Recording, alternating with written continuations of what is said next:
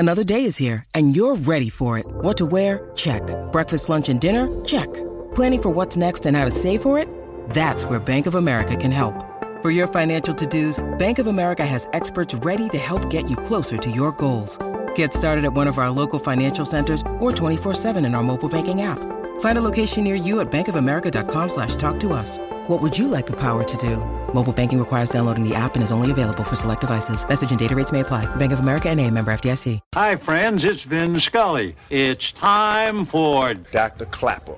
In sports, there's winning and losing and getting injured. That's why there's Dr. Clapper. Dr. Clapper is the former head of orthopedic surgery at Cedars-Sinai. The Weekend Warrior Show with Dr. Clapper, presented by Cedars-Sinai. Hey, Dr. Clapper. How are you? Saturday mornings from 7 to 9. Silence is golden when you can't think of a good answer. Yes, Doc. I love your show. Now, here he is, Dr. Robert Clapper. Welcome back, Weekend Warriors. What a great topic today. The whole idea of handing down knowledge. My guest calling in at 7:30, the great Dr. Tim Charlton. And if you want to hear it, you can go to the podcasts, go on the app. But a terrific discussion about handing down knowledge, a teacher to a student.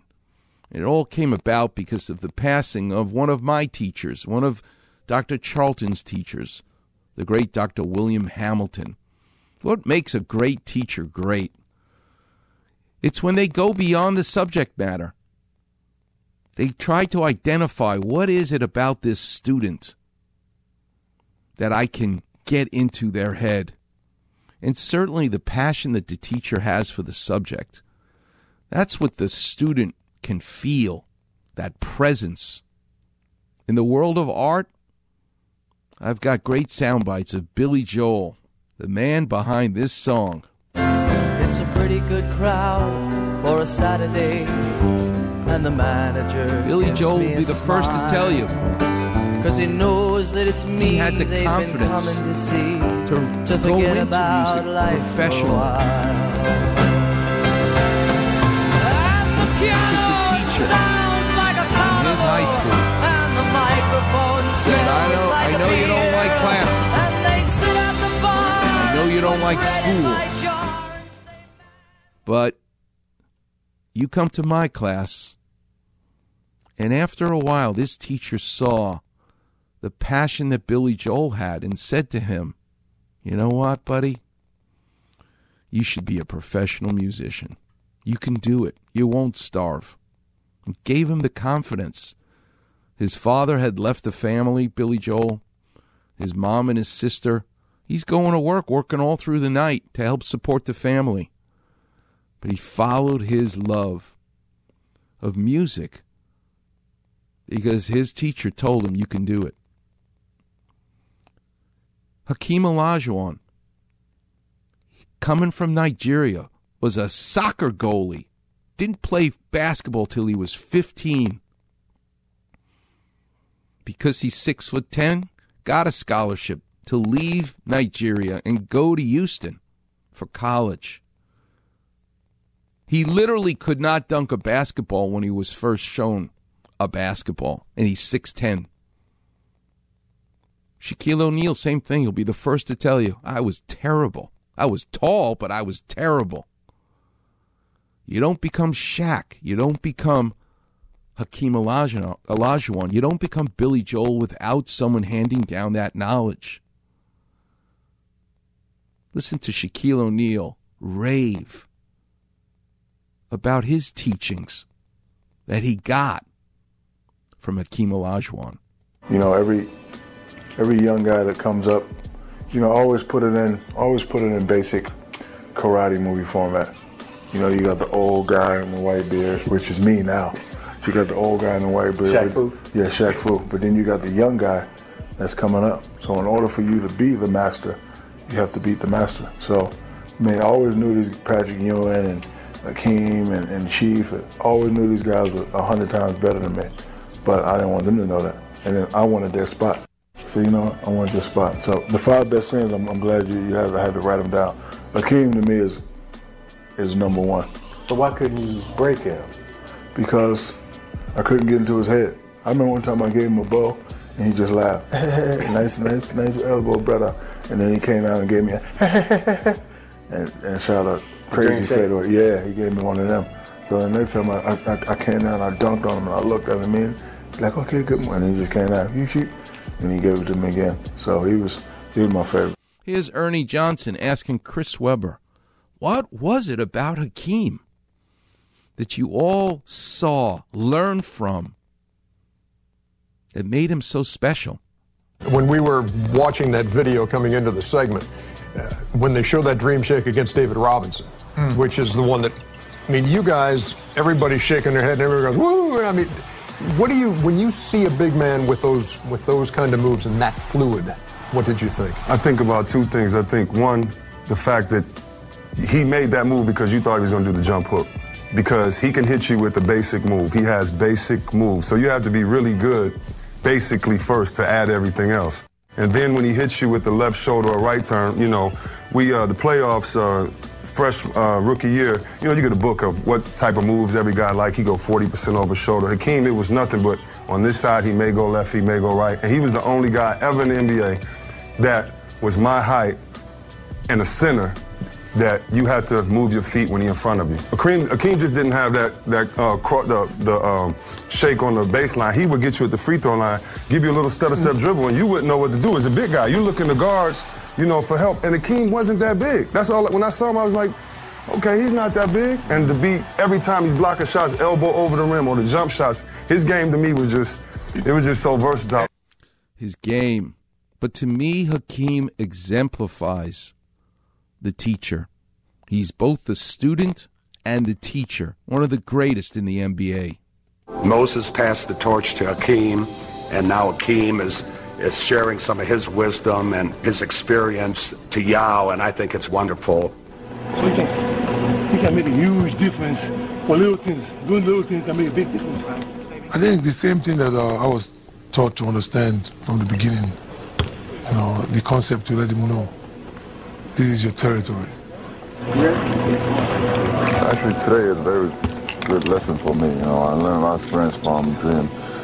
I think for the young player, you know, not many people get this chance. And while Yao may be the current center of attention in Houston, Olajuwon's accomplishments have earned him a permanent spot in the fans' hearts and in the annals of NBA history.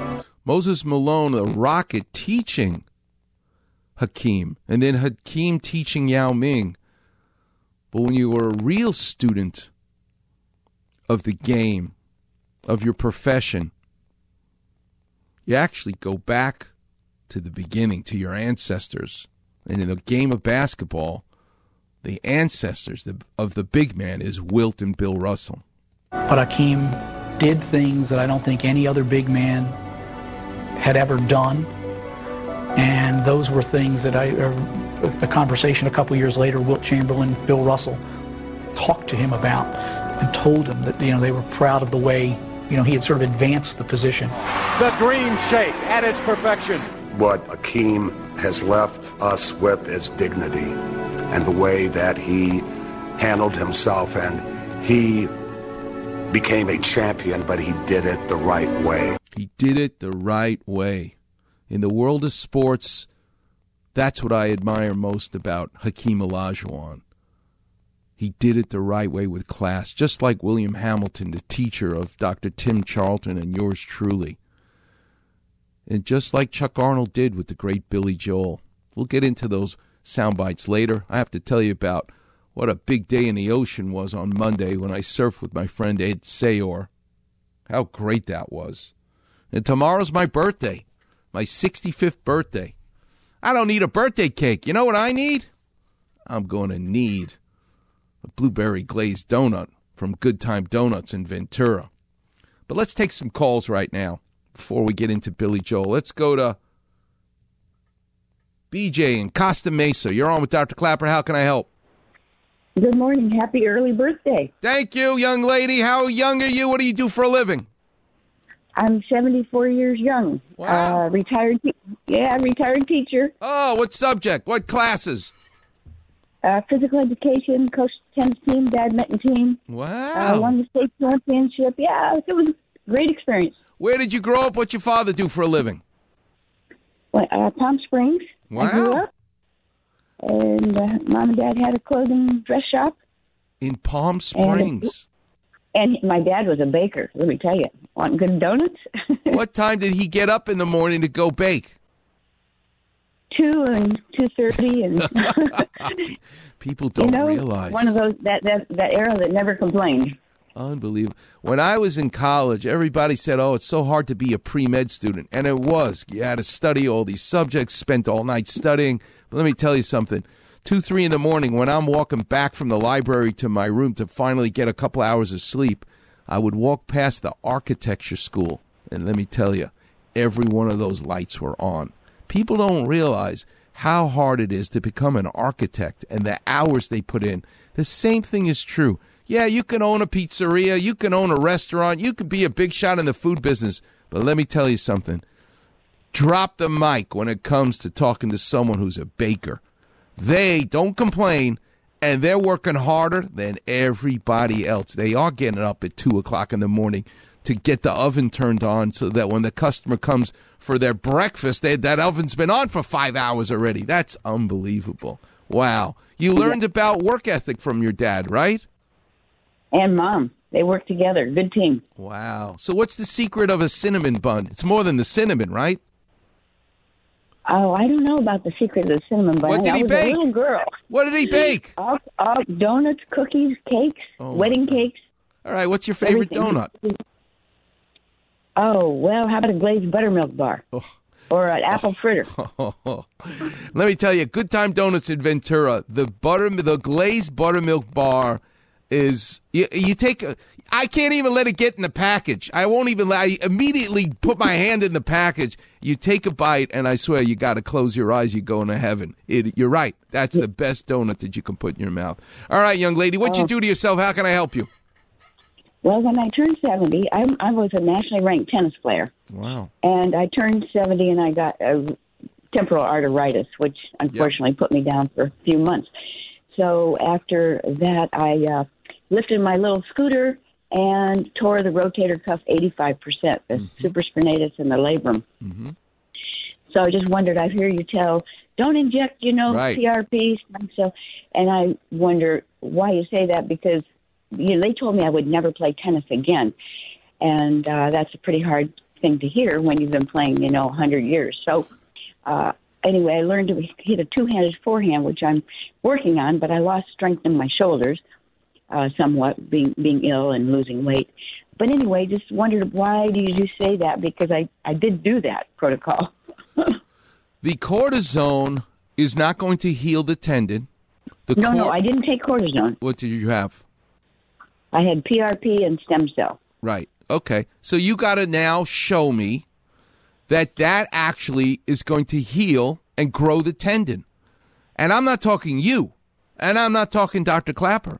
I'm talking the Mayo Clinic, the Hospital for Special Surgery, places that study under the microscope. Okay, these 10 people we left alone, they're the controls, and these 10 people or 100 people we gave a shot to.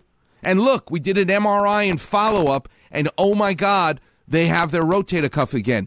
This is called evidence-based medicine. It isn't some guy saying, come to me and give me $5,000 or $10,000 and I'll give you a shot and you're going to grow it. It has to be legitimate. And we live in a society now where you get to say whatever you want and you can apologize later. But you can say things like, hey, here's a pill, you're going to live forever. They have the chutzpah to have places called you're not going to age anymore, anti-aging. How is that even possible? But people say stuff like that. So I just need to protect you. You're such a sweet, nice person, BJ. I can tell already on the phone. My job is to be the bouncer. Remember Studio 54? I'll never forget this. I was in college. I heard about this new disco. You got to go to the studio. They had this gigantic, ginormous guy, the bouncer. He was outside blocking everybody like Robbie Clapper from getting into Studio 54. Thank God I did, actually. Apparently they put amyl nitrate in the air conditioning unit, so it was probably good that I didn't go into Studio 54. But I got to be your bouncer. I got to be your Tony Soprano to protect you from the characters that are out there that are going to tell you stuff that has no evidence behind it. So that's my answer to you. Now, 17 different muscles attached to the shoulder blade, to the scapula. You've torn one, the supraspinatus, the guy on top that lets you lift your arm above your head.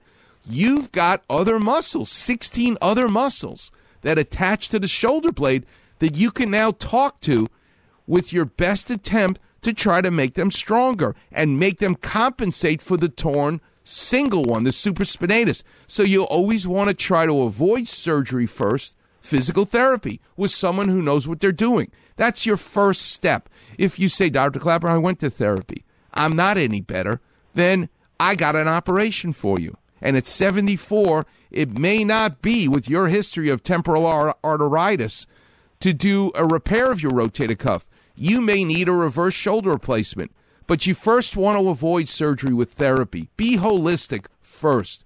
But if that fails, then it's a pleasure. And I love that operation to fix people. So you got options, but don't let them tell you monkey business, okay? That's the only thing I need to protect you from. All right, BJ? Bunch of hooey-wooey. Bunch of hooey-wooey. There you go. Exactly. I don't know the right baking idea, but remember, in every donut, there's a hole. And if your father had a customer come into the shop and say, I'm going to sell you not the donut, but I'm going to sell you the empty space in the center of the donut. You're not getting the donut. You're getting the empty space in the donut. Give me $10. You'd go, hey, there's nothing in the empty space. I can't believe he's selling the empty space. That's what, to some extent, that's a bunch of hoo-ha, if you know what I mean. God bless you, BJ. Do me a favor. No, that's what... You're a total stranger to me, which is terrific. You find a total stranger today. Do something nice for them. That's how you be thanking me. Do try to do that every day. God bless you. Thank you. You know, Jack LaLanne said the best part of a donut was the hole. Yeah, that's called a diet. All right, God bless you, young lady. All right, Warriors, we'll take a break.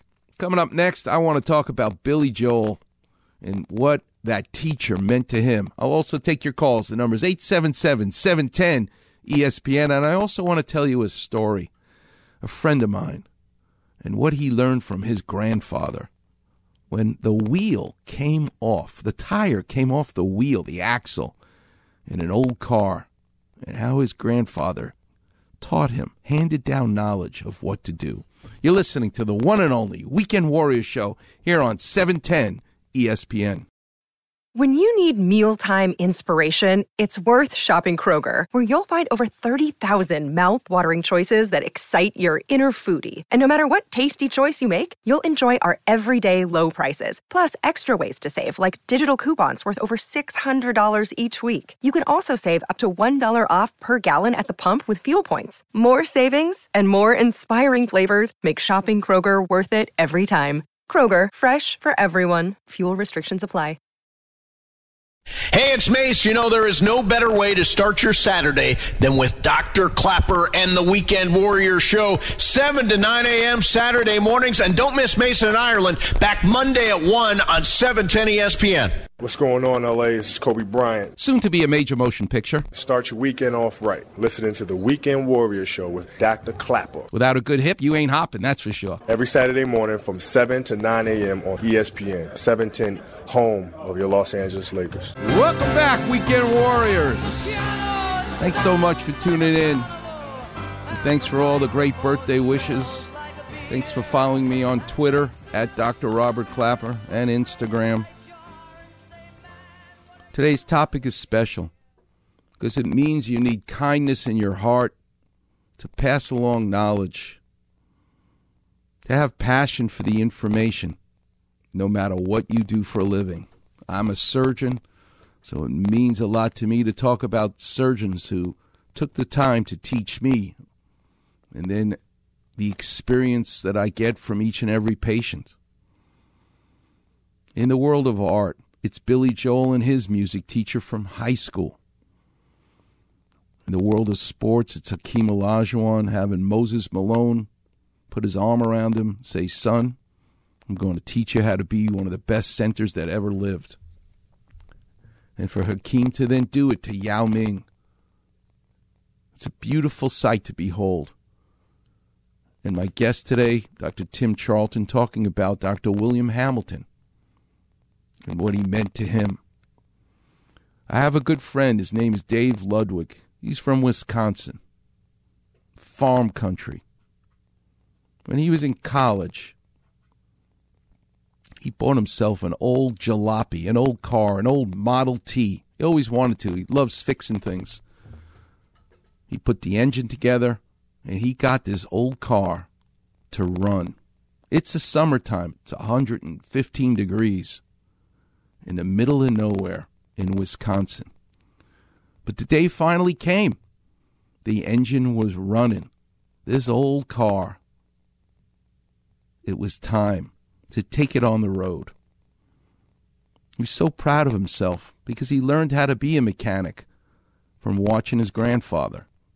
So he's the hotshot 18-year-old freshman in college, came home and couldn't wait to take this car in 115-degree heat in Wisconsin for its inaugural trip. There's nothing around, just farmland. And there's his grandfather, who passed down that knowledge of how to be a mechanic to his grandson, him.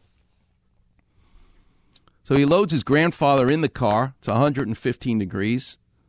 He gets behind the wheel, starts the engine, and he takes off on this old car that he's fixed up. They get about 5 miles from his house, nothing but farmland, farm roads, and the right front tire comes flying off into a ditch.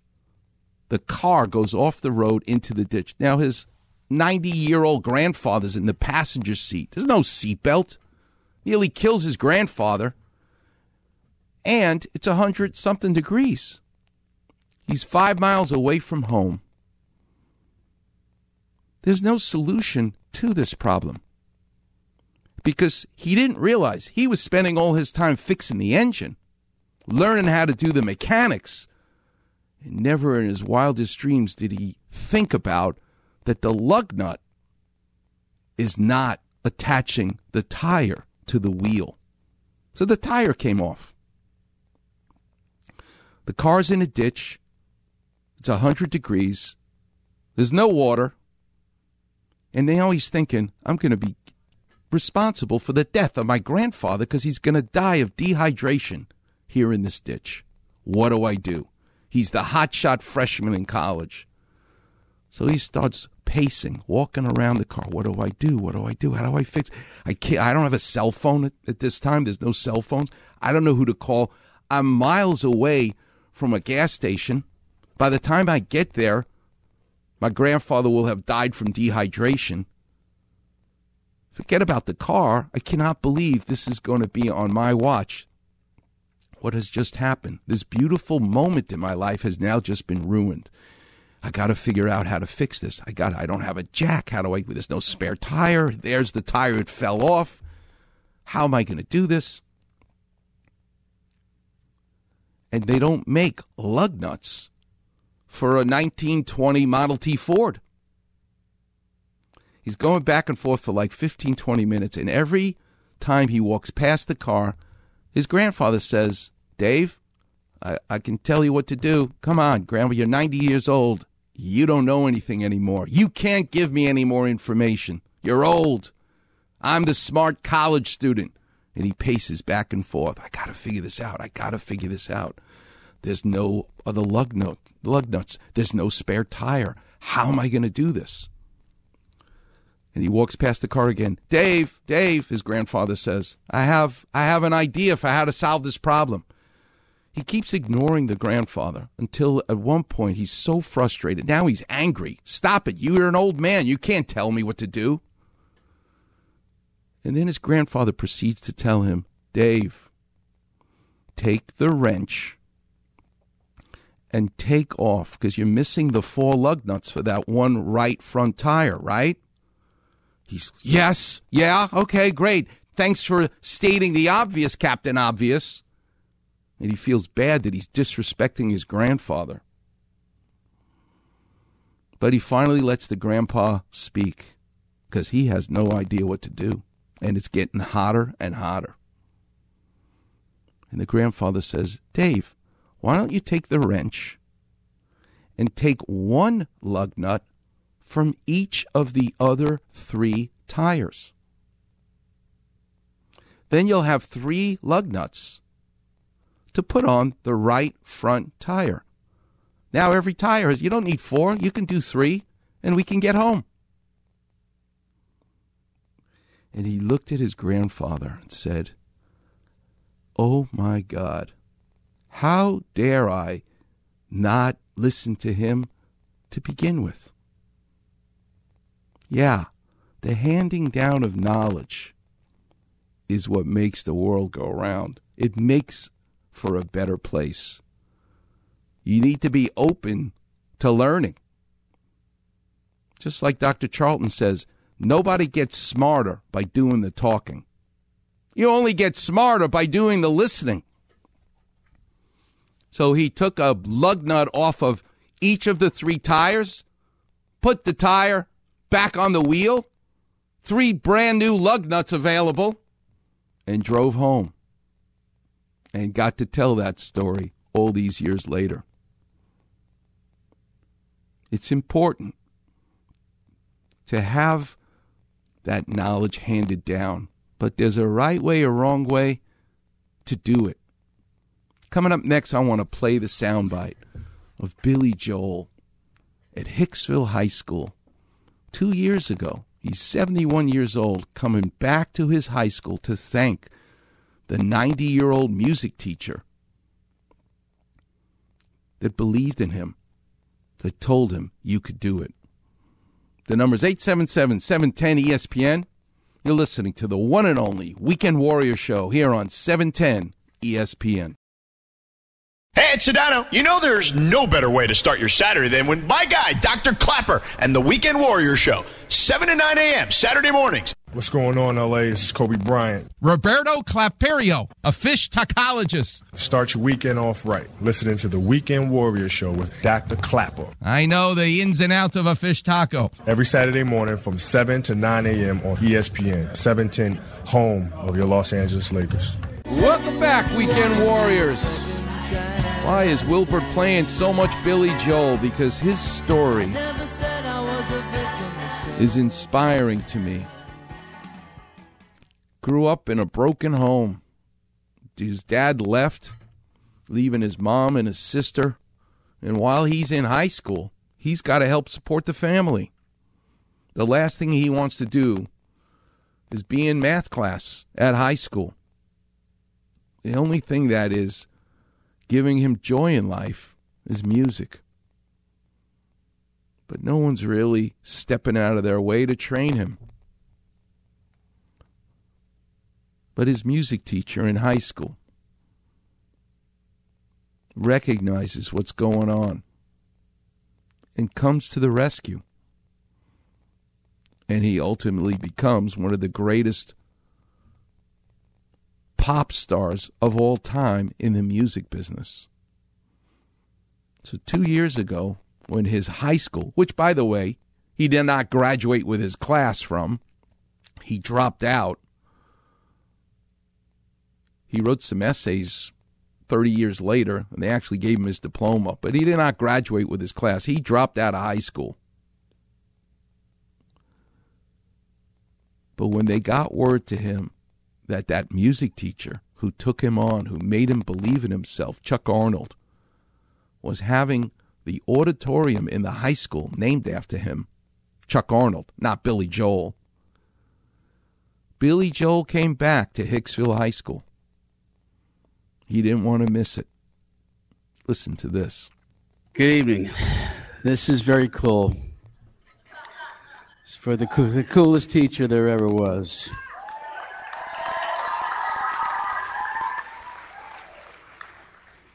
I first met Chuck Arnold when I was here at Hicksville High School cutting class.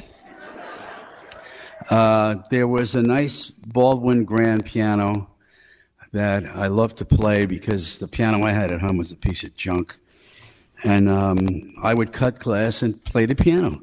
And from time to time, one of the staff or a janitor would pop in and say, are you supposed to be here? I said, yes, I'm here to rehearse this piece that I've learned. And I'm just going at it, and I just feel like there's a shadow standing over me. Yeah. And it's Chuck Arnold. He's looking at me, and he's going, you don't really know that piece, do you? So I said, no, I don't. Where are you supposed to be? Because I was cutting class, obviously. And I was in some math thing. I don't remember what it was. It was geometry, trigonometry, colonoscopy, lobotomy.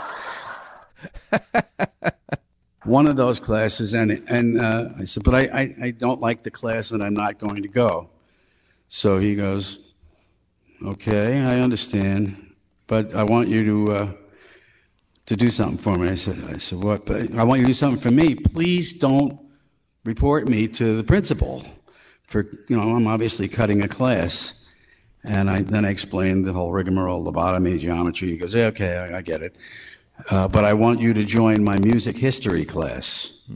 So I went, deal. Okay, great. What happened at that moment? An angel came in the room and saved him from just becoming a loser. That power of the teacher to adopt him at that point and to do it in an unconventional fashion. And I joined his music history class, and it was really the best class that I'd ever had. It really was.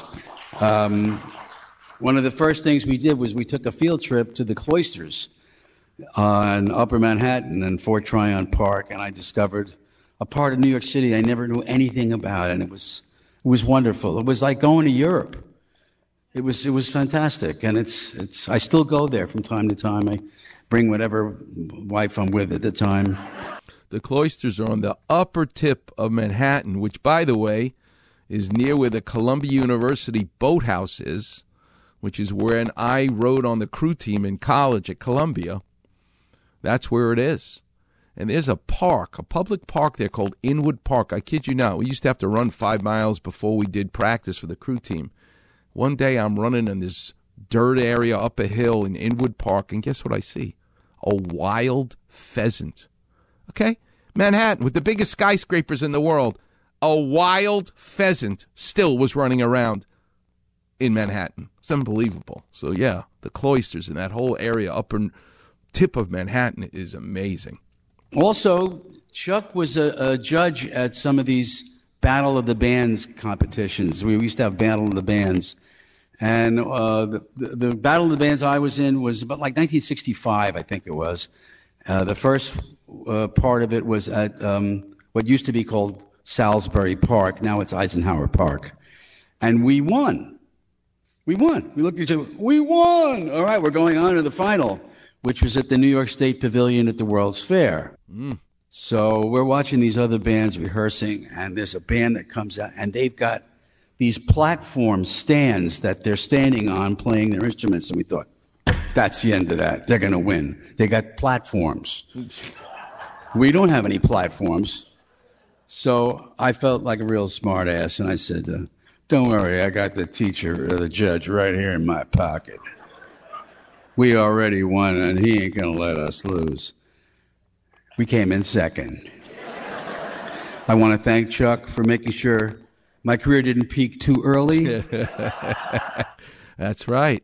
I don't know if people know this, but we were doing a recording of a song called Leningrad back in 1989 this was, and we were in the city at our recording studio, A&R Studios, and Chuck came in with the Hicksville High School Chorus and directed this incredible choral part for the recording. And you can still hear it now. It's on the recording. So I went to his music history class. It was a wonderful class. It was the best class I ever had.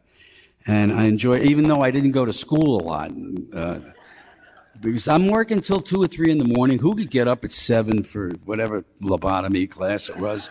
Can you imagine 1989? All those years later, 20-plus years later, he goes back and says, Chuck Arnold, I'm Billy Joel. He goes, I know you're Billy Joel. I want you to help me with a choral arrangement for a song. Becomes a big hit for Billy Joel. But he did it. He didn't need to have him do the choral arrangement. That was his first way of saying thank you to him. And this is his second way of saying thank you to him, his teacher.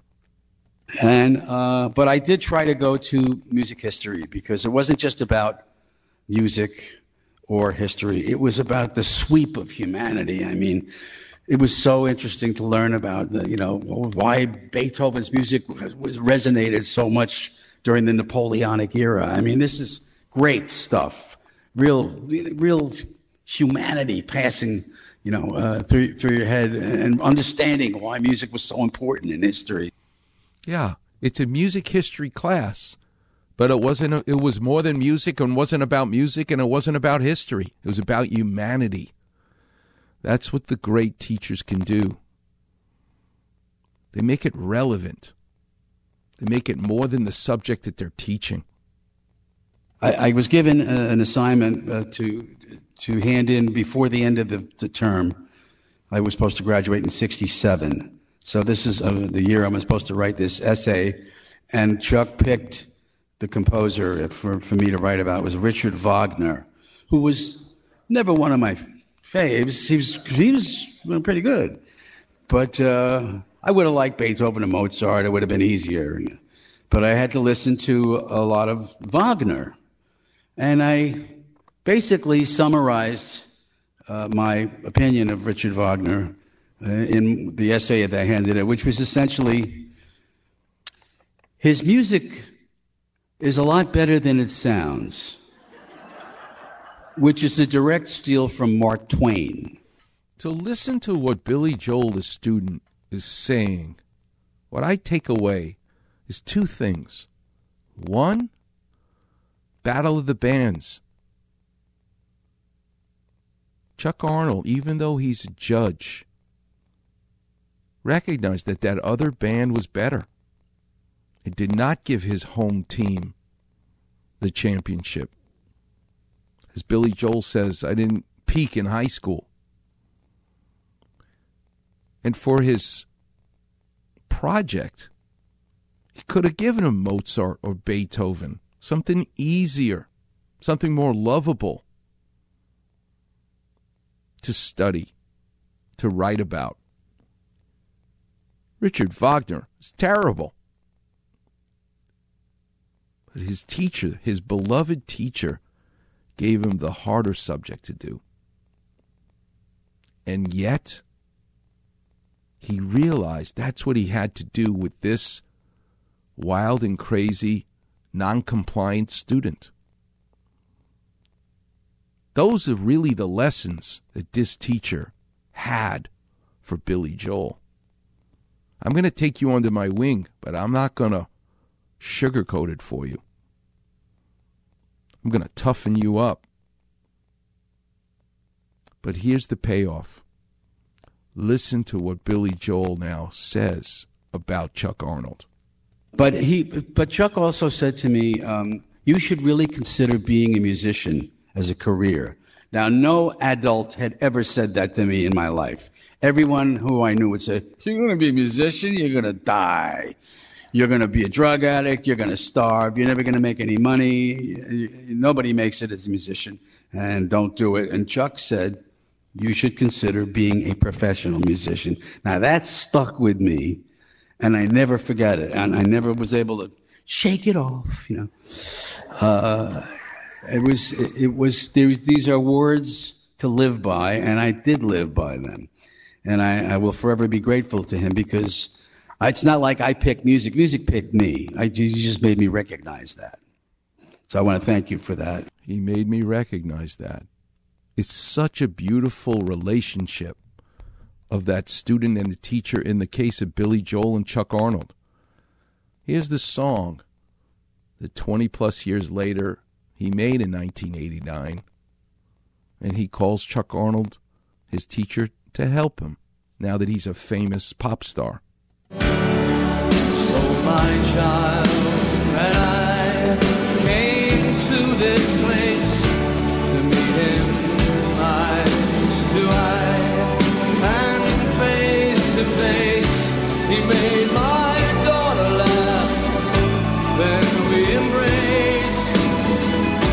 We never knew what friends we had until we came to Leningrad. Thanking his teacher in that song, Leningrad. Coming up next, I'll take your calls. The number is 877-710-ESPN. Hakeem Olajuwon, Billy Joel. I just love this topic. How appropriate the day before my birthday. Loving it here on the Weekend Warrior Show on 710 ESPN. What's going on? It's Max. You know there's no better way to start your Saturday morning than with my friend Dr. Clapper and the Weekend Warrior Show. What's going on, LA? This is Kobe Bryant. You're not going to leave me alone, are you? Start your weekend off right. Listening to the Weekend Warrior Show with Dr. Clapper. The Grand Poobah, the Big Kahuna. Every Saturday morning from 7 to 9 a.m. on ESPN, 710, home of your Los Angeles Lakers. Welcome back, Weekend Warriors. That's the great Miley Cyrus singing Jolene, a song written by Dolly Parton. But nobody exemplifies country music that handing down, certainly in the modern age, of Miley Cyrus taking that song that made Dolly Parton famous and putting her own spin on it, literally. The energy, you can feel it in that song, but it's Miley Cyrus and not Dolly Parton. Boy, the waves were big this week. I took a couple of days off, and on Monday I was in the ocean. Big. It was so big that this one wave, a bomb of a wave, I rode in. And the wave right behind it was just as big. So you can imagine I'm out there, turning towards the horizon, and it looks like a 3-story apartment building is now rising out of the sea. You see shadows. That's how you know the set is coming. What was a lake, flat water, now is a 3-story apartment building coming right at you. Turn my board while I'm sitting on it, and I start paddling. Can't see behind you, but you can feel it. And you're trying to do the clock in your head. How long will it be? How long will it be? Paddling as hard as you can to try to catch that wave. And then all of a sudden, it's like being on a roller coaster when you feel that locking of that hook on the track, engaging that car you're in the roller coaster to take you up the hill. Surfing's the same way. You're paddling, and all of a sudden, hook. It's like God tapping you on the shoulder, saying, Robbie, I got you. You don't need to paddle anymore. I stood up, and this wave became vertical immediately. All I could do was turn the board sideways, because if I kept going perpendicular to the wave straight to the beach, it would have been like I jumped out of a 3-story window. I went sideways so the edge of my board could cut into the face of the wave. And it was on. I'm zipping down like a Kawasaki motorcycle down the front of this wave. The spray of the water in my face. You want to scream, but it doesn't matter. The scream is just from excitement. You go 90 miles an hour down the front of this wave. And the best part, my friend Ed is right there, witnessing it. I must have gone so fast, and finally the wave crashes with me in it. But I made the drop. I pop up, and the hat that I like to wear because I got no hair on top of my head to keep the sun from frying the top of my dome is gone in that massive amount of water. Start paddling back out to the lineup, back out to the horizon with no hat. I see my friend Ed, who caught the wave behind it. He said, Robbie, where's your hat? Come on, let's go in, have some coffee. We've been out for 2 hours. I said, nope, I'm going back out. I got to find my hat. Can you imagine thinking I'm going to find my hat in the midst of all that white water? Guess what? I found my hat. It was fantastic. What I thought was lost, I found. Surfing for me allows me to do all the stuff I love to do. Seeing patients, doing surgery, being on the radio, and all the many, many other things that I like to do. Next Saturday's going to be an amazing show. We're going to have my favorite journalist from the LA Times, Dylan Hernandez. Oh, is he in trouble? He wrote an article about Freddie Freeman, questioning his loyalty to the Dodgers. Should have stayed in Atlanta. Oh, my God. People want to take his head off. But you know what? In my opinion, Dylan Hernandez is the best writer on the LA Times, and he's going to be our guest. And I told him already, I'm going to compare you to Howard Cosell and Muhammad Ali. The fights they used to have. But they also respected each other. And Mike Wallace interviewing Rod Serling, who created The Twilight Zone. You got to hear that. Journalists taking the different approach. Dylan Hernandez ain't writing articles to be nice and friendly and pretty.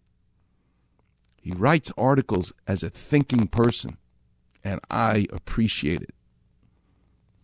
So my guest next week will be Dylan Hernandez. Let's talk a little bit about food and today's topic.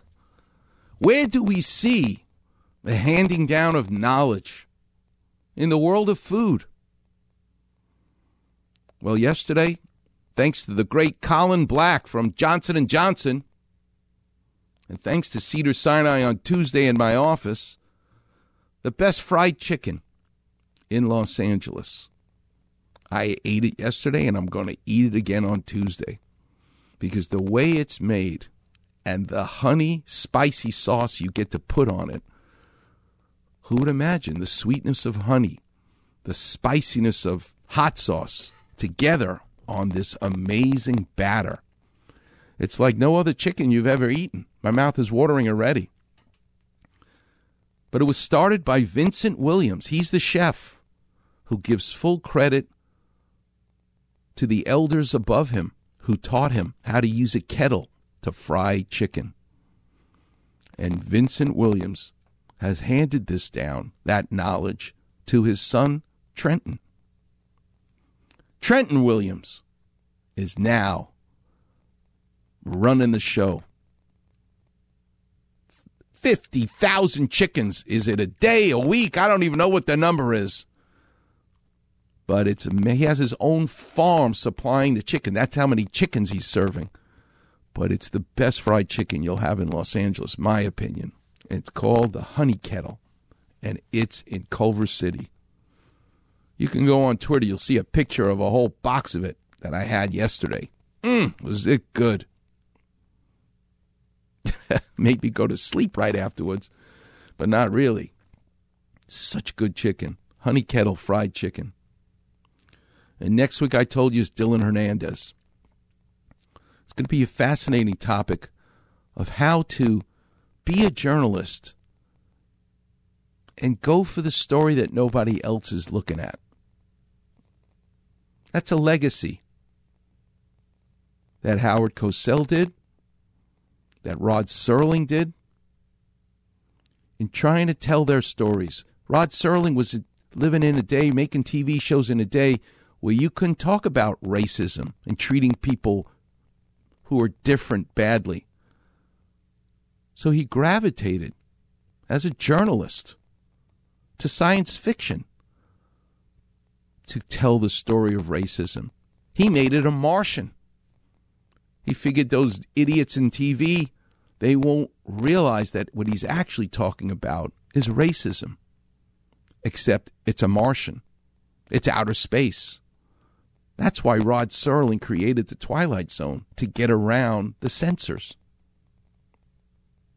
Howard Cosell was Muhammad Ali's biggest fan, biggest proponent. Changing his name from Cassius Clay to Muhammad Ali. This is not an easy thing to do in America in the 60s. But Howard Cosell was there to show the critics that he's going to be tough on Muhammad Ali, but at the same time, putting him front and center. And that's what Dylan Hernandez is doing. He's telling us a story behind the story. And we need people like that to change the world. The lines are lit up. I can't get to all the calls. We'll have time next week. Call back. Thanks so much for joining me and Wilbert each and every Saturday. It really means a lot, and I'll keep doing it as long as you keep tuning in. So until next week, I'll see you on the radio, and I leave you with Volare. Singing and flying. That's what it means in Italian, and that's what we do every Saturday morning. Until then, have a great week.